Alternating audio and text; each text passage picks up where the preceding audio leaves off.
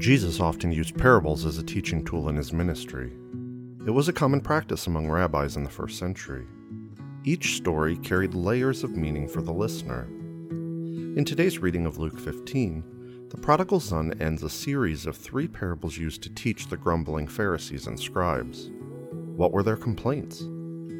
How does this story help us understand what God is doing in the world through Jesus? What does this story mean for us as modern listeners? Join Pastor Jason Schiller for this week's sermon from Community Presbyterian Church. Let's pray. Almighty God, by your Holy Spirit, open our minds and bodies to the recreating power of your word, that we may see the world through the mind of Christ and live in the world as a foretaste of your new creation. In Jesus' name we pray, Amen.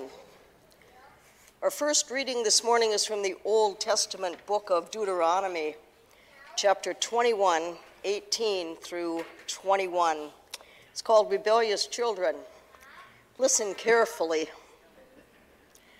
Now, if someone has a consistently stubborn and rebellious child who refuses to listen to their mother and father, even when the parents discipline him, he won't listen to them. His mother and father should take the son before the elders of that city at its gates. Then they will inform the city's elders, "This son of ours is constantly stubborn and rebellious, refusing to listen to us. What's more, he's wild and a drunkard." Then all the people of the town will stone him until he dies. Remove such evil from your community. All Israel will hear this and be afraid. And it's okay if you're afraid too. Our second reading this morning is Psalm 32, and this is an instruction of David. Those whose wrongdoing is forgiven, whose sin is covered over, is truly happy. The one the Lord doesn't consider guilty, in whose spirit there is no dishonesty, that one is truly happy. When I kept quiet, my bones wore out. I was groaning all day long, every day, every night. Because your hand was heavy upon me, my energy was sapped as if in a summer drought. So I admitted my sin to you. I didn't conceal my guilt. I'll confess my sins to the Lord, is what I said. Then you remove the guilt of my sin. That's why all the faithful should pray to you during troubled times, so that a great flood of water won't reach them. You are my secret hideout. You protect me from trouble. You surround me with songs of rescue. I instruct you and teach you about the direction you should go. I'll advise you and keep my eye on you. Don't be like some senseless horse or mule whose movement must be controlled with a bit and bridle. Don't be anything like that. The pain of the wicked is severe, but faithful love surrounds the one who trusts the Lord. You are righteous. Rejoice in the Lord and be glad. All whose heart are right, sing out in joy. Our gospel reading this morning is from the Gospel of Luke, chapter 15, verses 1 through 3, and then 11 through 32. This is a story you will have heard, I'm sure, many times. All of the tax collectors and sinners were gathering around Jesus to listen to him. The Pharisees and legal experts were grumbling, saying, "This man welcomes sinners and eats with them." Jesus told them this parable. A certain man had 2 sons. The younger son said to his father, "Father, give me my share of the inheritance." Then the father divided his estate between them. Soon afterward, the younger son gathered everything together and took a trip to a faraway land. There, he wasted his wealth through extravagant living. When he had used up his resources, a severe food shortage arose in that country, and he began to be in need. He hired himself out to one of the citizens of that country, who sent him into his fields to feed pigs. He longed to eat his fill from what the pigs ate, but no one gave him anything. When he came to his senses, he said, "How many of my father's hired hands have more than enough food, but I'm starving to death? I will get up and I will go to my father and say to him, 'Father, I have sinned against heaven and against you. I am no longer deserving to be called your son. Take me on as one of your hired hands.' So he got up and he went to his father. While he was still a long way off, his father saw him and was moved with compassion. His father ran to him, hugged him, and kissed him. Then his son said, 'Father, I have sinned against heaven and against you. I no longer deserve to be called your son.' But the father said to the servants, 'Quickly, bring out the best robe and put it on him. Put a ring on his finger and sandals on his feet. Fetch the fatted calf and slaughter it. We must celebrate with feasting. Because this son of mine was dead and has come back to life. He was lost and is found.' And they began to celebrate. Now his older son was in the field. Coming in from the field, he approached the house and heard music and dancing. He called one of the servants and asked what was going on. The servant replied, 'Your brother has arrived, and your father has slaughtered the fatted calf because he received his son back safe and sound.' When the older son was furious and didn't want to enter in. But his father came out and begged him. He answered his father, 'Look, I've served you all these years, and I never disobeyed your instructions. Yet you've never given me so much as a young goat and that I could celebrate with my friends.' But when the son returns, after gobbling up your estate on prostitutes, you slaughtered the fattest calf for him." Then his father said, 'Son, you are always with me, and everything I have is yours. But we had to celebrate and be glad because this brother of yours was dead and is alive. He was lost and is found.'" The word of God for the people of God. So I'm curious, when you were a student, how many of you found it easy to memorize long lists of dates and events in like a history class? Was that anyone's bread and butter? A couple people. Some people have an easy time with that. But I think most people, that's probably something you dreaded the most. Having to recall dates of things that, when you were a kid, didn't really matter. Do you really care when the Declaration of Independence was ratified? I don't remember when that was. I can Google it now. I can find all that info. But we have trouble remembering things when they're presented in lists and dates and things like that. The people of Jesus' times were the same way. So Jesus used the favorite teaching tool of rabbis. Jesus told stories. Parables are stories that are made up to convey a message or a moral or a truth to people who are listening. And parables are memorable. We remember them. Might not be able to say it word for word, but you can probably sum up the prodigal son. We remember these things. That's why so many parables are recorded in the New Testament, because people remembered them. So this comes in a kind of string of parables, but Jesus is with tax collectors and sinners. Now, tax collectors are pulled out of just the general sinners because they were so despised by the Jewish people. These would have been fellow Jews who were working for the temple and the state to collect taxes. Now, not in the sense that we send our money to the IRS. Tax collectors got rich by padding the bill. So a tax collector would say, well, you owe this much, but it's going to cost you this much. And if they didn't pay it, they would report them and they'd be sent to prison. So tax collectors were especially despised because they were people who were working against their own people. Sinners is just the general catch-all for everybody else that the religious leaders thought were horrible and outside of God. But these are the people Jesus hung around with the most.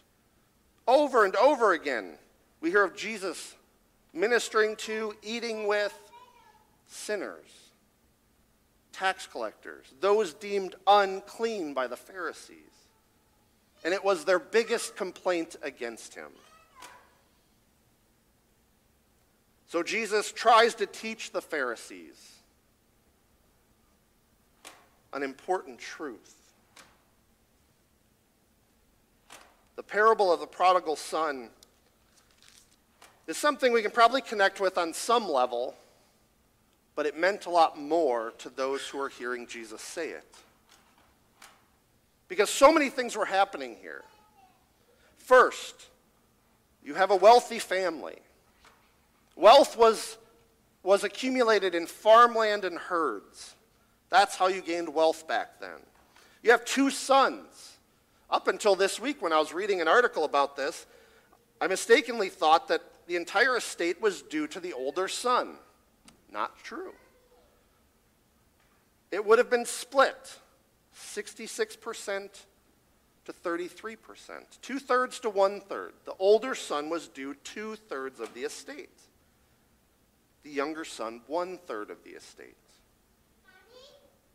The older son was going to have to take care of his parents, so he was given more. But that wasn't going to happen till the father died.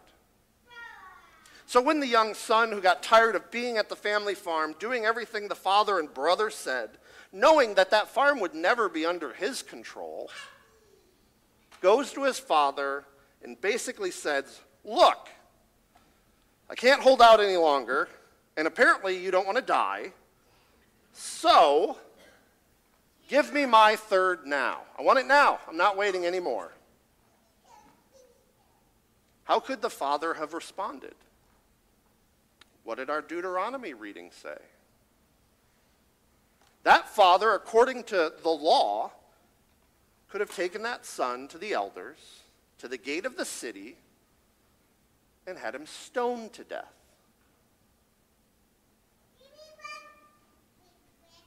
But that's not what the father did.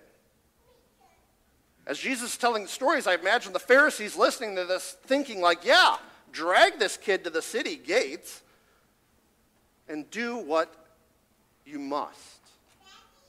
He's disobedient and he's not salvageable. Jesus throws a wrench into it, though. Because after the son is given his part of the inheritance and leaves the farm, he squanders it. He finds himself in a foreign country, not a Jewish country. We know that from the pigs being present. And he loans himself out to work for a Gentile. It does not get any worse than that if you are a Jewish man. You are now unclean in every sense of the word. You're unclean by working with Gentiles. You are unclean by being in a foreign Gentile land. You are unclean by working with pigs. You would have been unwelcome in Jewish life. And he's desperate. And he says, look, I can either die here or I can take my chances with my dad and maybe I die there. But he's been compassionate and maybe he'll at least let me be a hired hand. So he goes home. And I'm sure as the Pharisees listen to it this time, they're like, finally the father's going to do what he should have done the first time after he squandered his part of the inheritance. And he's going to drag this disobedient kid to the elders and to the city gate and have him stoned. He is irredeemable. But Jesus again throws a wrench into the system. That's not how the father responded. In fact, how the father responded was so unbecoming an elder Jewish man, he ran out to meet him. Older Jewish men did not run. There was no marathon or 5K for Jewish elders in Jesus' time. They did not run. It was unbecoming of them. He ran out. He grabbed this unclean son and brought him in and embraced him, making him unclean. He gives him this place of honor, a robe, a ring of belonging, of sonship, sandals for his hard, calloused feet. And he says, we must celebrate.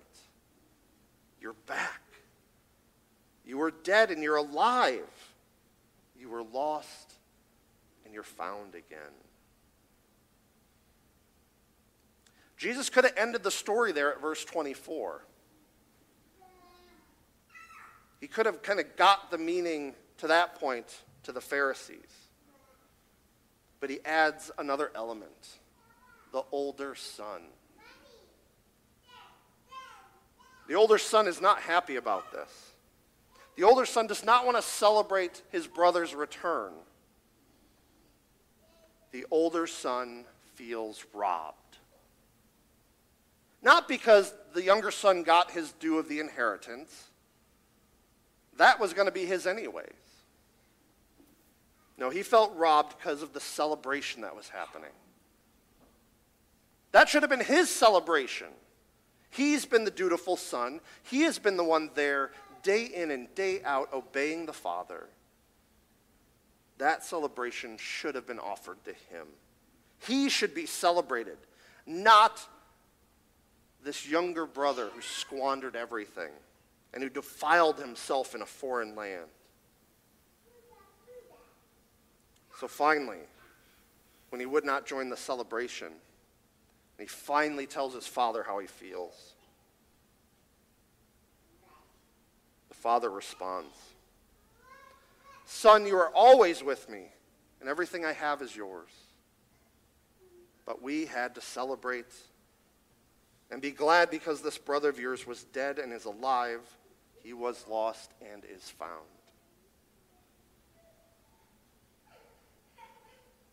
If you want to label the people in this story, the older brother is the Pharisees. The younger brother are those people the Pharisees call tax collectors and sinners. The father is God. I think one of the biggest impacts that sin, the separation between us and God, has on humanity is it makes our minds small. We have lost our ability to be truly creative, to be expansive in our thoughts, to interact with the infinite nature of God. We lost that ability when we stopped walking with God in the garden, when sin entered. And we started looking at everything in a finite way. That's what the older brother is doing. That's what the Pharisees were doing. They looked at everything in terms of a pie. And they have this slice of the pie. And if this dirty Gentile or dirty, unclean Jewish person comes back in, well, they got to give up part of their piece of the pie. And they don't want to do that. We're the same way. We view everything like that, in this finite way of a pie that we have our piece of, and we're not going to give it up to anybody else.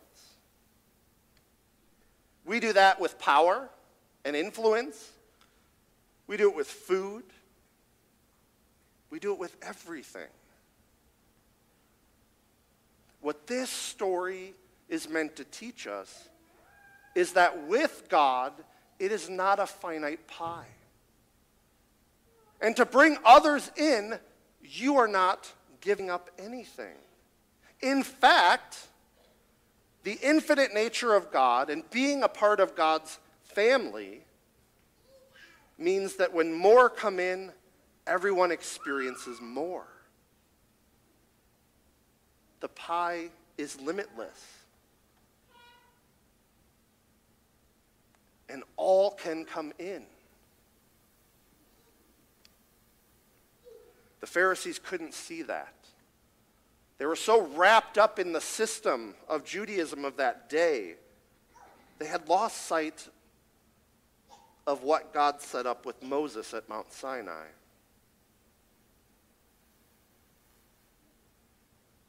They viewed themselves as righteous, deserving, and belonging, and they viewed anyone else as unredeemable, as less than, as worthless, as suitable for death. Jesus came to say, no. No one is irredeemable. No one is lost forever. No one is unworthy because God made them worthy. Righteousness does not come through doing it all right. It does not come from keeping all the rules. It does not come through the law. Righteousness comes from God and God alone. It is God that makes us righteous. It is God that brings us in and makes us belong. It is God that gives us an inheritance.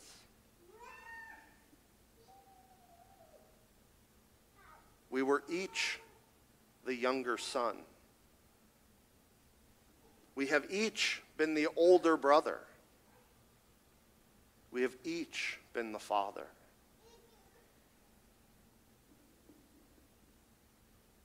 As we think about this story in Jesus' teaching, we need to rely on God to renew our minds, to open them to the infinite, to take them out of the tiny box we create and imagine something greater. A place where all can come and belong, where we all experience abundance over and over again, where those that our society and culture deems irredeemable, we say no. God has made them of infinite worth. God has poured out abundant, unending love, forgiveness, mercy, and God calls them each back with celebration. Amen.